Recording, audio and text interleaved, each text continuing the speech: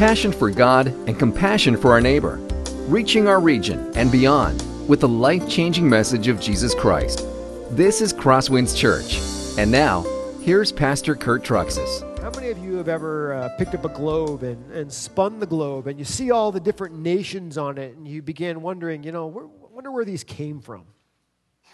And you ever wonder where the nations on the globe came from? Or, yeah, thank you. Some of you, have you ever taken a map and spread a map out, and then you see all the lines that divides up the groups and the territories and the regions and the states and the map, and you say, now where did they come from? Because, in real life, you could get to where those lines are, and there's nothing there.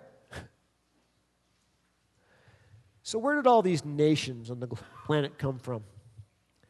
Not just nations, but languages. Did you ever consider that? You know that Wycliffe Bible Translator says there are 6,809 known languages on the planet. Where do they come from? Why aren't we just one simple nation, one universal language, and one universal culture? Wouldn't that make things a lot easier? Everybody we think could just get along. And all the high school students would love it because they wouldn't have to take foreign language to graduate. Right? Right? Yeah. That would be fun. So why do we have all these different languages and cultures and nations? Today we're going to find out. We're going to see where they came from as we continue our study in the book of Genesis. Now, if you're a visitor this morning, I would like to welcome you.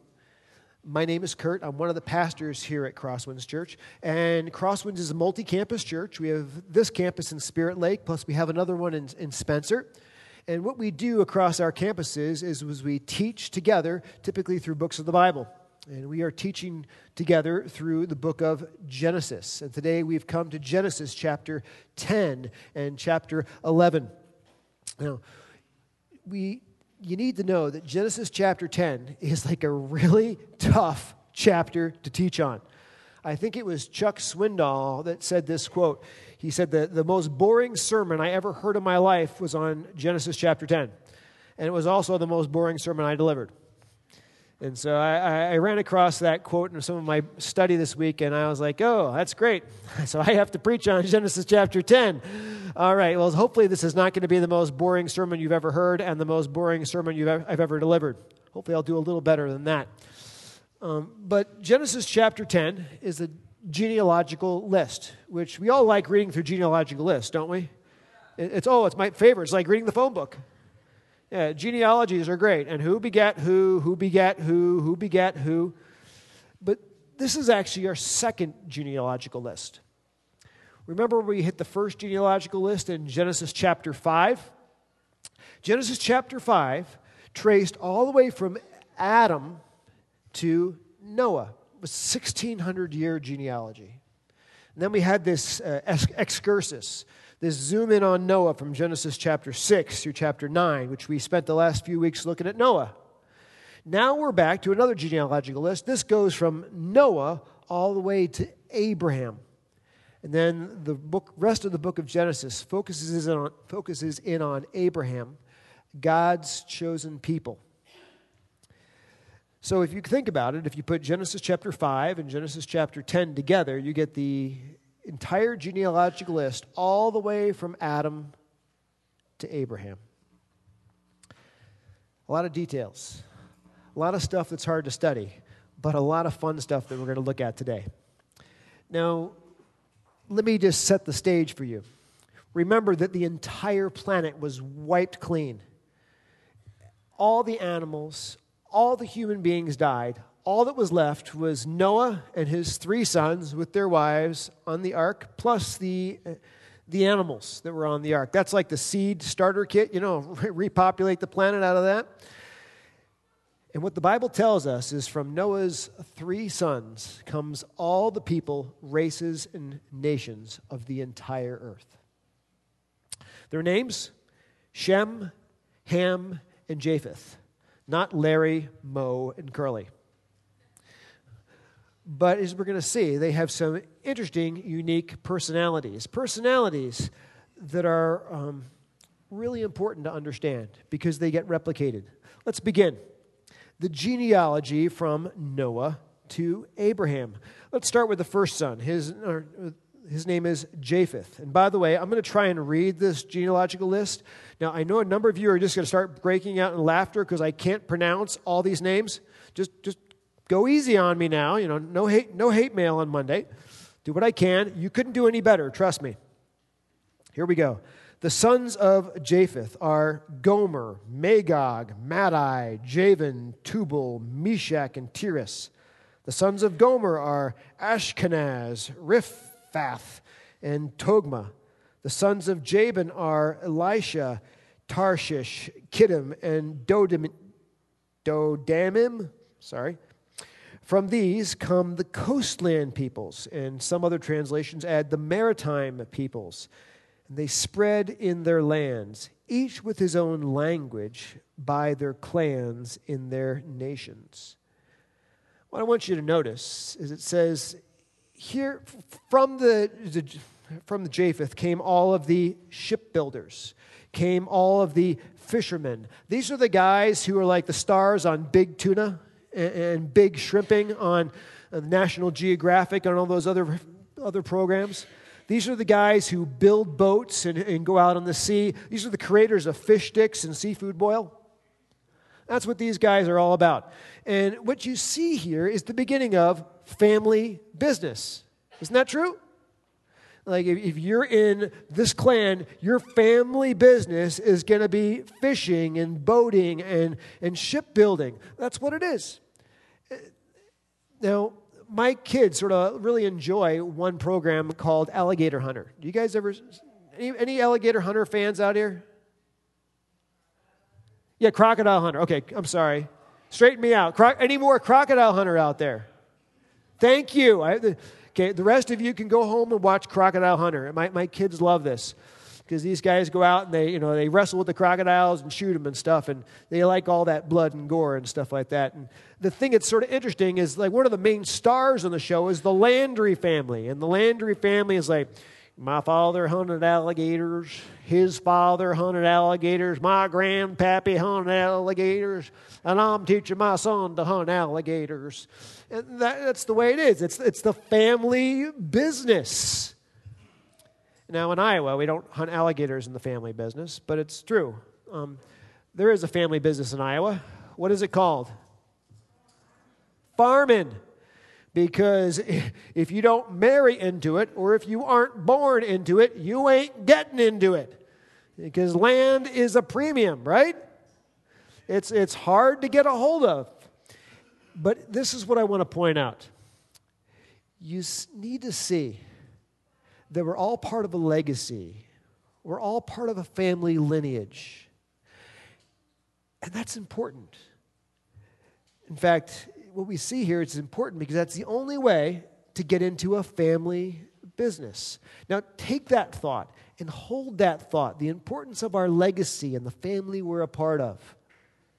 We're going to continue to come back to it as we continue to go through this genealogical list. The next guy we run across is a guy named Ham. Now, remember, there were two generally good sons of Noah and one bad son of Noah. We're just talking in generalities. The good sons were Japheth and Shem. The bad guy, who was exposing his father's nakedness and mocking his father's nakedness, and the guy who got cursed last week, was Ham and his son. So let's go ahead and read about the cursed guy. The sons of Ham: Cush, Egypt, Put, and Canaan. The sons of Cush are Seba, Havilah, Sabta, Ramah, and Sabteca. The sons of Ramah are Sheba and Dedan.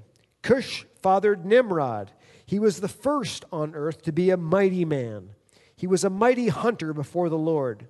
Therefore it is said, like Nimrod, a mighty hunter before the Lord. The beginning of his kingdom was Babel, Erech, Akkad, Calneh, in the land of Shinar. From that land he went into Assyria and built Nineveh and Rehoboth-ir and Calah and Resen between Nineveh and Calah. That is the great city. And Egypt fathered Ludim and Anamim and Lehabim and Naphtuhim and Pathrusim and Kazluhim, from whom the Philistines came. All right, all you young parents, I know some of you are looking for good names for your children. I think we just read a bunch of them.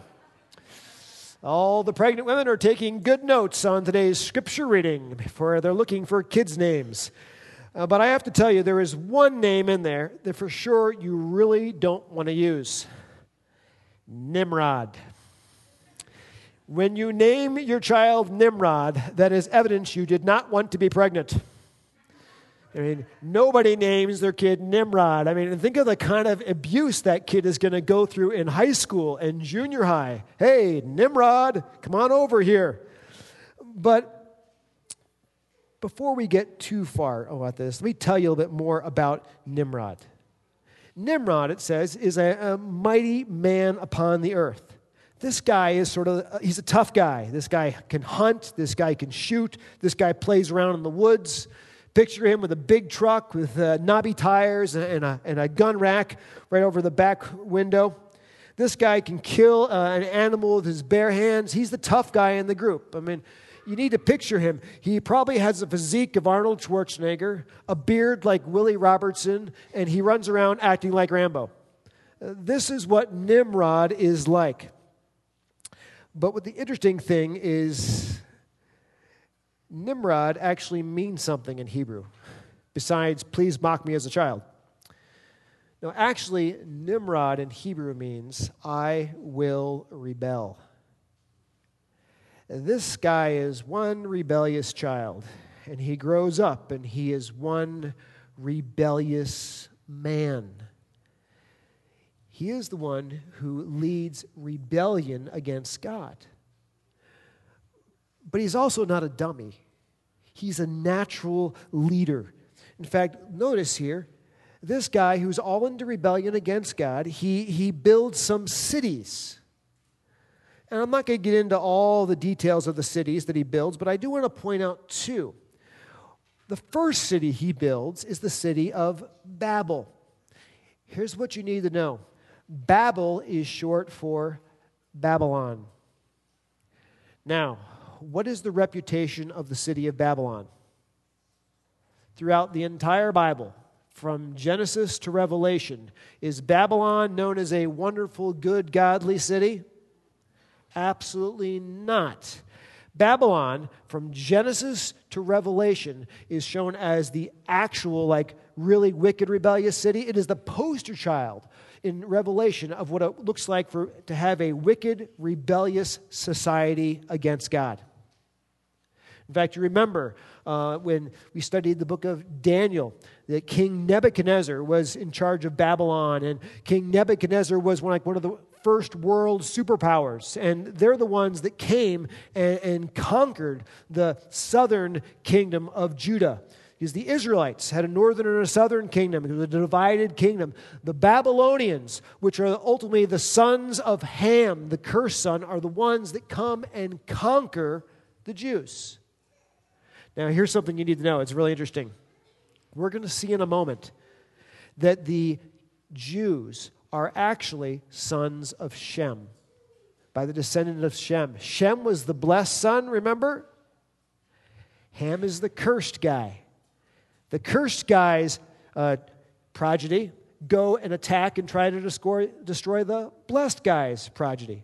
Now, I say this only to tell you that the roots of Middle East conflict are really deep.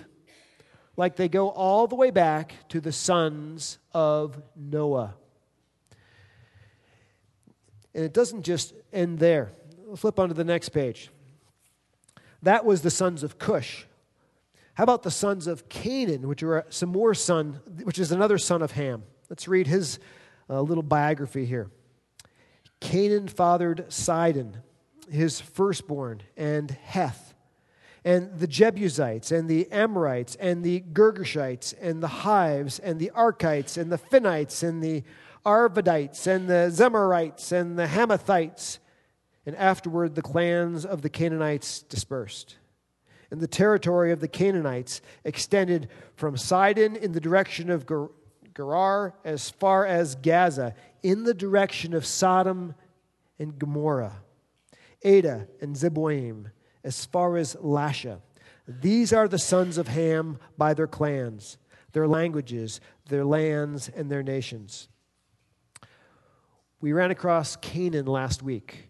Remember when Ham sinned against his father Noah? Noah was naked, drunk, asleep on the couch. Ham comes in, does the peeping Tom thing, and he sort of uncovers and talks about and mocks his father's nakedness.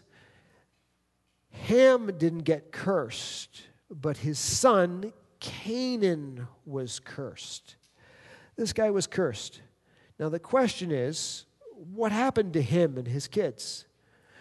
We learned this just a little bit last week.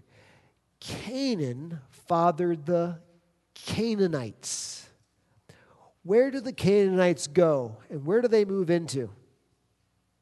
The promised land. Where the Jews are today. They go into the promised land. In fact, all these guys, all the ites, the Girgashites, the Jebusites, the Amorites, all they are is different varieties and different flavors of Canaanites. That's all they are. Now, what were these Canaanite people like? Were they just like you and me, or were they pretty common, ordinary folks? You read the scriptures, and they're not what you would call your normal, good, upstanding citizens. In fact, they're pretty darn wicked. They're pretty darn sexually depraved. I encouraged those of you in life groups last week to look up Leviticus chapter 18, which is the Levitical moral code. It begins by saying this: do not be like the Canaanites in the land around you. And then it goes on to all this long list. Don't expose your father's nakedness. Don't expose your mother's nakedness. Don't have relationships with a close relative. Don't do all this homosexual. Well, what are the Canaanites like? Wicked, sexual perverts. Now, here's what you need to know. It gets interesting. You read a little further into Genesis, and it says, and they came back. This is, by the way, this is God talking to Abraham about his descendants. He says, and they shall come back here in the fourth generation, for the iniquity of the Amorites is not yet complete. And if you keep reading, it says it's not just the iniquity of the Amorites, but it's also the iniquity of the Girgashites and the Jebusites and all the rest of the ites. So God says to Abraham, you know what? All these ites, all these Canaanites, their iniquity is really getting to the top of me here. It's just about on max. It's not complete. About 400 years at this rate, and it's going to put me over the top. So he's given them 400 years for an opportunity to repent. Meantime, Abraham and his sons, which, by the way, are the blessed sons, they're sort of off the picture. But in 400 years, your kids, your grandkids are going to come back, and their job is going to be to wipe out the Canaanites. Now, some of us have read the part where Israel takes over the promised land, and we're like, oh, man, God is such a toughie. God commands them to kill everybody, just totally to wipe the remembrance off the face of the earth. Why isn't God nice? Why doesn't he just assimilate them into the Jews and everyone could be happy and get along and live a nice life? The Jews are God's hand of judgment upon the Canaanites that were in the promised land. They were not to make friends with them. They were not to try and get along with them. They were to completely annihilate them as judgment for their sin. Does that make the Old Testament conquering sound a little better? And explain it to you a little bit more? As to why the Jews are to be so ruthless and destroy the Canaanite people? Because they're a bunch of wicked sexual perverts. And God says, you are not going to have that stuff growing in your people. Not going to be the practices of who my God's people are. Well, I've covered Japheth. I have covered Ham, and Ham was the bad guy. Let me just briefly cover Shem. Shem was the blessed son. And I'm just going to point out the very first line, and I really can't pronounce most of the rest of the name, so I'm going to jump to the end. I'm just going to be honest. I totally botched it first service. Just be thankful you're in second. It says this, to Shem also, the father of all the children of Eber. Now, you're like, Eber? Who's Eber? All the pregnant women are going, I like that name. Eber is short for Hebrew. Shem is ultimately the father of the Hebrew people. Because the list goes with this. It goes from Shem to Amram to Shelah to Eber. All right. Congratulations. Everybody's going to get a star in their Bible when they go out. You have successfully listened to a exposition on Genesis chapter 10 and the genealogical lists. And I think that, deserves some kind of a star. But you guys are saying to yourself, thank you, Pastor, for teaching us the genealogies. I love when you preach from the Hebrew phone book. What possible spiritual good could there be to come out of this? And I am so thankful you asked, because there is huge spiritual good in the genealogies. Let me show you. Here's what you need to understand. I am leaving a legacy. Write that down. I am leaving a legacy. Look at the legacy of Noah's sons. Shem and Japheth generally left a good legacy. Ham left a bad legacy. Look at the cities that come from Ham's line. I skipped over this, but it wasn't just Babylon that came from Ham's line, but it was also Nineveh that came from Ham's line. The Assyrians. The Assyrians were the one that conquered the northern kingdom of Israel. The Babylonians were the ones that conquered the southern kingdom of Judah. See, we're Americans, and we think that there's lineage is not a big deal. We think it doesn't matter who your parents were. It doesn't matter what your parents did. We're all independent people. We think it doesn't matter what we do because our kids will be their own person. They'll go do their own thing. We all like to think of ourselves as little isolated islands. And the Bible screams at us through these genealogical lists. We are not little isolated islands. We're all part of a lineage. And what we do with our life, either for good or for ill, will reverberate down the corridors of time. And what our ancestors have done with their life reverberated down the corridors of time into our own life. It's true. You cannot escape this. If you have good and godly parents, generally, what do the kids turn out to be like? Good and godly kids. If you have wicked, sinful, depraved parents, generally, where do the kids go? Wicked, sinful, depraved kids. Parents, we are photocopying ourselves into our kids' life, whether we like it or not. The legacy we leave behind is huge. Let me just give you an example. When I grew up, my father was a really hard worker, very intense, usually one of the last guys to leave the office, really a detailed, precision, great worker. And I always looked at him like, wow, that guy's crazy. He works all the time. But I reflected on my life, and I work like my father did because he photocopied himself into my life. It's just what happens. When I grew up, when the doors of the church were open, my family was there. My family was usually the last family or one of the last families to leave the church on a Sunday morning because they saw great value in community and being together and trying to talk with other brothers and sisters in Christ. And I thought about it this week. Who was usually one of the last ones to leave church on Sunday morning? Not just because I'm the pastor. It was always that way because it came from my parents. When you're going through a tough time, I remember my mom when she was going through just some really tough times in her life. I'd hear her on Sunday or on weekday mornings, really early in the morning, in the guest bedroom, which was right next to my bedroom. She'd be on her knees with her face in the bed. She'd be praying, and I couldn't understand what she was saying, but I could hear her murmuring and praying really early in the morning before she got up and made us breakfast. And when tough times came into my life, I got down on my knees and I prayed and I called out to God, and You know where that came from? Learned it from my mom. I saw what she did. She photocopied herself into my life. Folks, we're photocopying ourselves into our kids' life, and we can't help it. And I want to challenge you to think that what we are doing with our lives and the legacy we're leaving behind, it doesn't just go for one generation.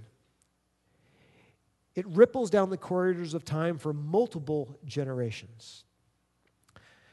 As I was preparing this message this morning, I began thinking about a picture I have in my photo album on my Mac, and I thought I'd put it up there. It's a picture of a gravestone. This is the gravestone of like the original David Truxes to come into America. This is the guy who literally got off the boat, came over here. He dies in like 1897, age 83, 6 months, 13 days. Let me do the math real quick. Some of you are probably quicker than me, but he's born like what, 1914 or something? Yeah. Like, what was the math? 14? 18? Okay, 18, whatever. I'm sorry, I can't read it and do the math and speak at the same time.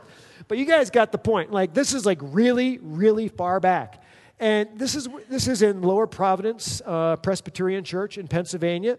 And his gravestone is like right next to the church. This is like one of the first gravestones in this church graveyard. And you know what's interesting? Look at the subtitle. President of the Board of Trustees of this church for 45 years. I read that and I'm like, dude, I have church leadership in my background. 6 generations back. In fact, if you continue to go through the other gravestones, which are later in the graveyard, more Truxes gravestones, and you find other church leaders with things written on their gravestone. Like one guy was an organist in that church, like forever.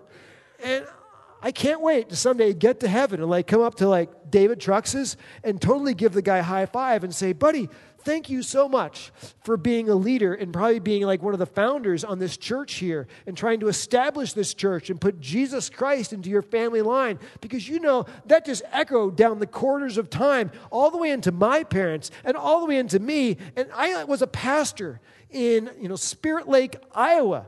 And you know where it all began? It began with a church leader 6 generations back. Do you see how it just echoes? Here's my challenge for you. So many of us can't think farther than the weekend. We just live for the weekend. Wise people don't just live for the weekend. Wise people think 5 or 6 generations in the future, knowing that what they do with their lives now will have an effect not just for their children, but for their children's children and for their grandchildren and great-grandchildren and great-great-grandchildren. So I put it to you this way. I know some of you, pick up a beer on the weekends. And is it wrong to pick up a beer? No. As long as you're old enough. But how often do you pick up a beer? Do you want your children and your grandchildren picking up a beer as often as you do on the weekends? Or would you rather have them picking up a ball and a glove and playing with their children? What you want to see in your children and grandchildren, begin modeling now. Because that is what is going to get passed down the line.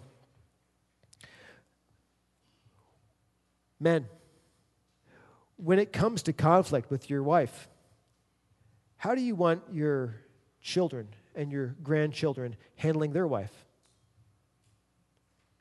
Because, the way they see you treat their mother will be the way they treat their wife. Men, I was talking about you, the way you handle your wife.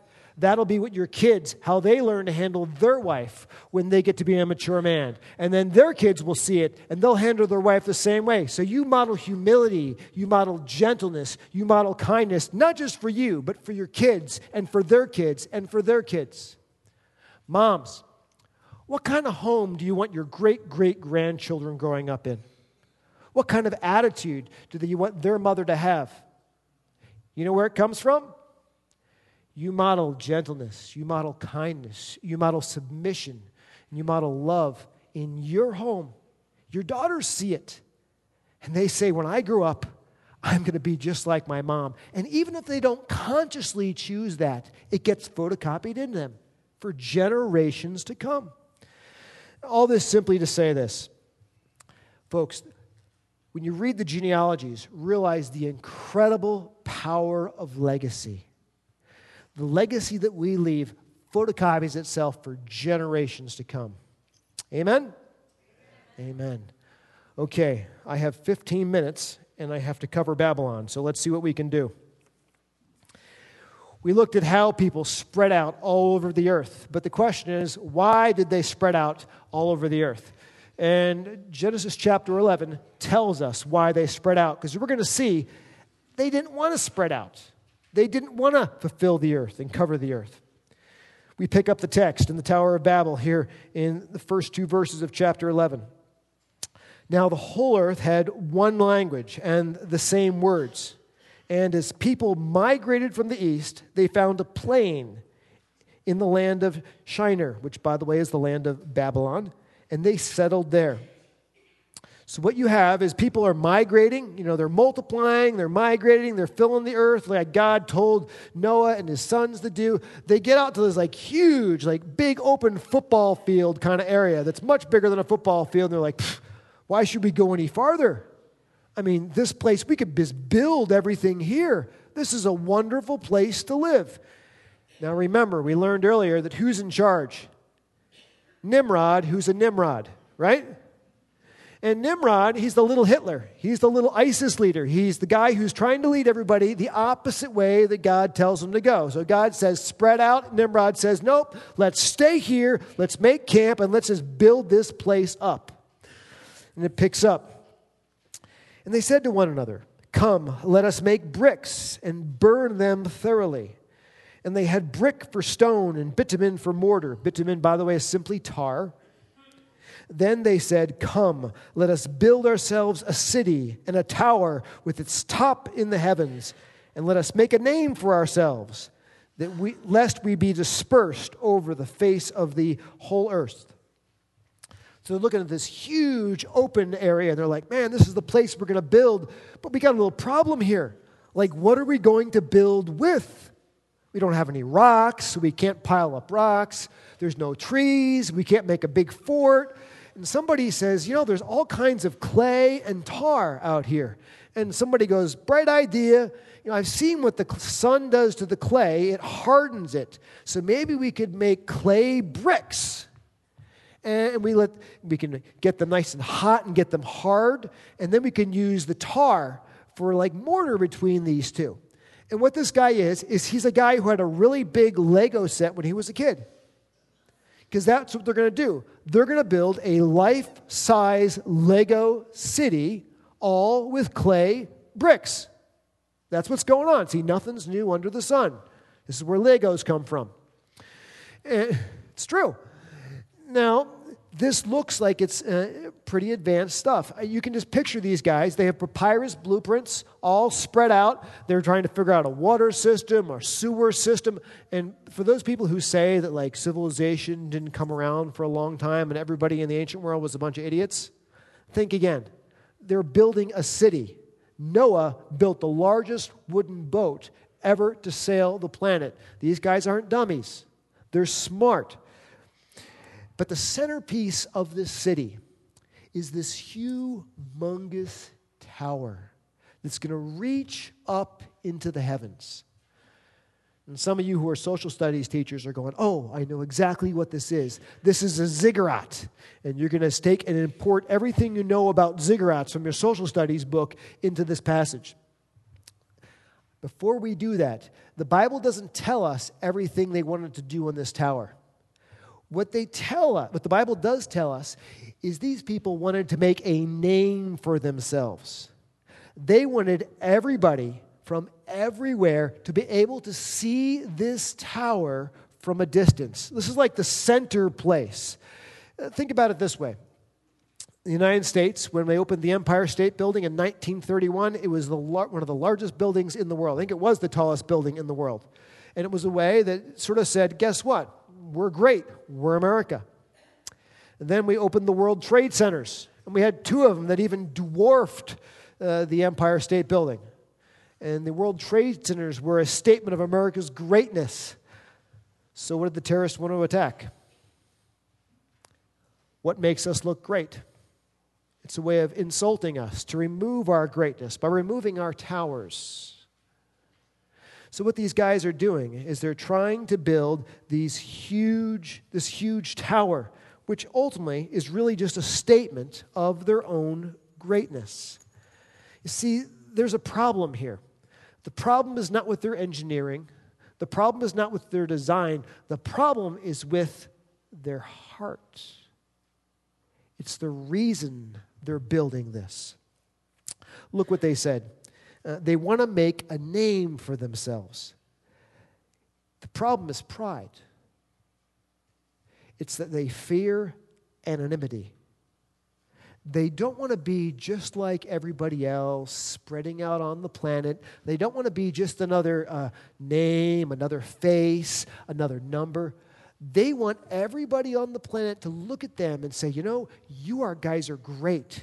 You guys are famous. I can see that tower from any place I look. It's like the centerpiece on the planet. That's what they want. Now, folks, this fear of anonymity and addiction to pride, it's something that many people struggle with. Like our athletes, professional athletes, they always want to make a name for themselves, don't they? And our politicians, they always want to make sure their name is in the lights. And the truth is that many of us struggle with the same thing. We fear being anonymous. We fear being ordinary. So what we do is we try to either make ourselves famous by our wealth, by our house, by the things we do. We want to make sure we stand out from the crowd. So other people look at us, they say, oh, yeah, they're really something else. But here's the problem, folks. You have to make a choice. You can't make your name famous and God's name famous at the same time. You have to choose. Do you want people to remember you, or do you want people to remember God? It's one or the other. It cannot be both. That means that when you're in business, there may come a time in business where you have to choose, do you want profit or character? Profit is going to make you healthier. Profit will make you bigger and more lucrative. But character, that'll help God's name to be remembered because you did the right thing even when it hurt. You have to choose. Do you want maybe a promotion? And do you want to be the person who's always making yourself look big around the office? Or do you want to do what God says and says, in humility, consider others better than yourself? Look not only to your own interest, but also to the interest of others. Do you want to be a servant in the office? Or do you want to be the center of attention? Center of attention will most likely get you the promotion. The servant, looking out for others first. People will know your character. They'll know your Savior. But they may actually forget you. Which one do you want? You have one or the other. You cannot have both. Now, by the way, does this mean you'll never be famous? No. We come along to Genesis chapter 12, verse 2, and God says to Abraham, I will make your name famous. God may choose to lift you up and make you famous, but if you have to make a choice, are you going to lift yourself up or are you going to lift God up? If you lift God up, which is what we're supposed to do, He may lift us up. That may come, but that's not what we're looking for. We want people to remember God's name instead of our own when all is said and done. Second thing to look at is this. The problem these guys had also is they elevated comfort over mission. Comfort over mission. They were commanded to be fruitful, multiply, and spread out all over the earth. But they're like, that's sort of hard. I always have to go to someplace new. I have to meet new people, new places, new things. Let's just stay right here in Babylon and get real comfortable with my friends and my neighbors and just build this place up. Make this an edifice, a big monument to our greatness. What do we want to do? Folks, this isn't just something the Babylonians did, but this is something that we like to do. God has told us that our mission is to go to Jerusalem, Judea, Samaria, and beyond, to tell others about Jesus Christ. And folks, that's oftentimes uncomfortable. Always to meet new people, go new places, do new things, talk about Jesus. Bringing a Jesus up in a conversation can sort of make things go awkward for a little bit, can't it? It's uncomfortable. But what is more important for you? Comfort or our mission? The Babylonians said, I'm just all about being comfortable. And I just want to say that I think to some degree we're all Babylonian, aren't we? Like, when was the last time we took somebody that was brand new in the church that we haven't seen before and said, you know what? Hey, I don't know you. I don't know much about you, but can I get together with you and you want to go out and grab coffee? I'd just like to meet you. We say, oh, I wouldn't do that. That's uncomfortable. I know. But we're not to elevate our comfort over our mission, to reach as many people as we can, to try and make Jesus Christ famous. Let me give you an example. A few years ago, we had the opportunity to continue to build up the Spirit Lake campus, to make it bigger. You know, we have a nice big auditorium. We could add another room on the back. We could just continue to sprawl this place all over the place. But we decided that we're not going to just become more comfortable. We're going to elevate our mission. Our mission is to reach our region with the good news of Jesus Christ. That ultimately led to not trying to make Spirit Lake bigger, but us sacrificing and trying to open another campus in Spencer. Because we wanted more people to know and love Jesus Christ in our region. And in the future, it'll probably mean the same thing. We'll open another campus. Not necessarily build us up and get more comfortable, but sacrifice to reach our region and be about our mission.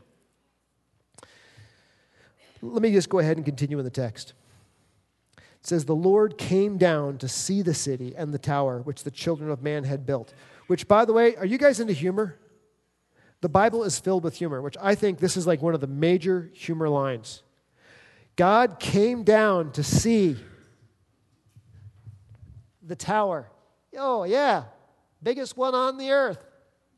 I think I can see it. Impressive. Oh, I'm impressed, guys. Yeah. Want to make your name famous. Everybody looking up to you. Yeah, you're the big guy on the block, obviously. Yeah, I had this other little one. Like, I did something to make my name famous. It was called creation. I did it with speaking the words. I didn't even have to make the bricks. In fact, look at the universe. All I had to do was say, and the stars. And like all of space and all the planets and all the stars came into creation. Now, by the way, whose name should we be making famous again? Yours or mine? God's name, not our name. And it continues. And the Lord said, behold, they are one people, and they have all one language. And this is only the beginning of what they will do. And nothing that they propose to do will be impossible for them. Come, let us go down. And they're confused their language so that they may not understand one another's speech. What God says is, you know, when people finally learn to work together, they can do either great good or great evil. Isn't that right? Look at Hitler. He gets everybody working together, great evil, right? Look at ISIS. They get everybody working together, and what is it? Great evil. And God's going like, you know, this is totally going in the wrong direction. These guys are all about making their name famous. The sinfulness of their heart is all for great evil. This is not going to go well on the planet. So he's like, you know, I already flooded the place. I can't wipe everybody out all over again. I promised I wouldn't do it a second time. So their issue is working together. We're going to have some fun. Like they wake up like the next morning and they walk out of their house and like one guy's speaking French and the other guy, his neighbor, is speaking Spanish.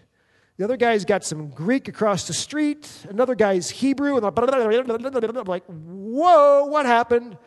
They go to work where they have all the papyrus blueprints spread out. And they're like, wait a minute. Like, I get the pictures, but all the language on the side looks like the Chinese instruction manual to the manual in your new camera. You know? It's like, I don't understand any of this. And they're totally confused. They don't know what to do. And they're like angry at God. Like, God, how could you ruin our project? And God's like, trust me, I'm doing it for your own good. And they have to get together in different groups who can speak the same language. And it says from there, they spread out. They spread out all over the earth.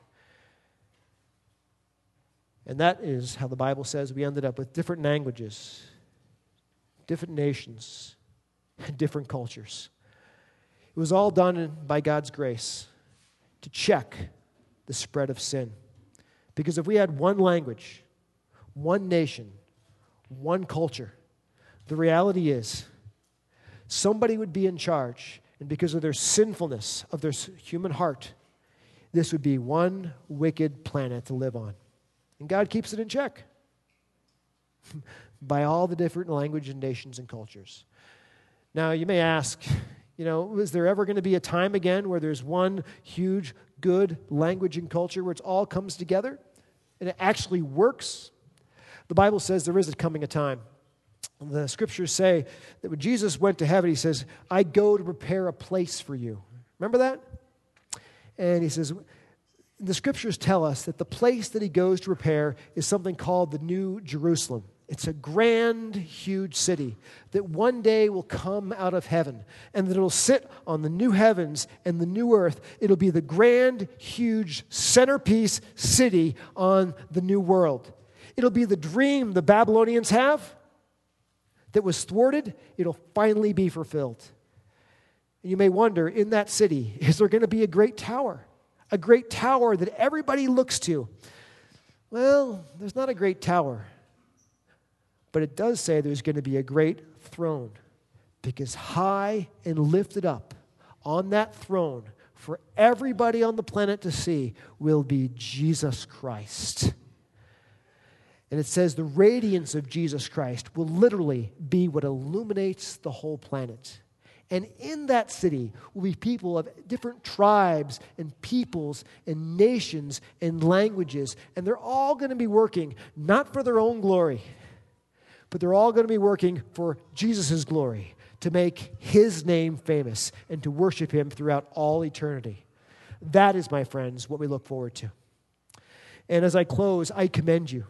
I commend you to Jesus Christ. The answer to the world's problems, my friends, is not a great world ruler like Nimrod or Obama or Hillary or even Carson or Trump.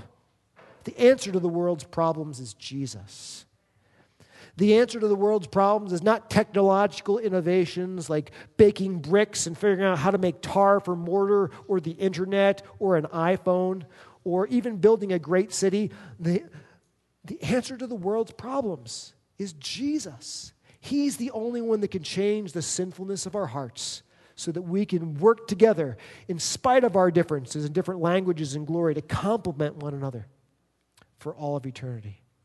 So, my friends, this week, I ask that you would just enjoy and relish and love Jesus Christ and to spend your lives making his name famous instead of your own. Amen.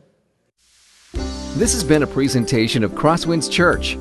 More of Pastor Kurt's sermons can be found online at crosswinds.tv. Thanks for being with us, and may God continue to enrich your life.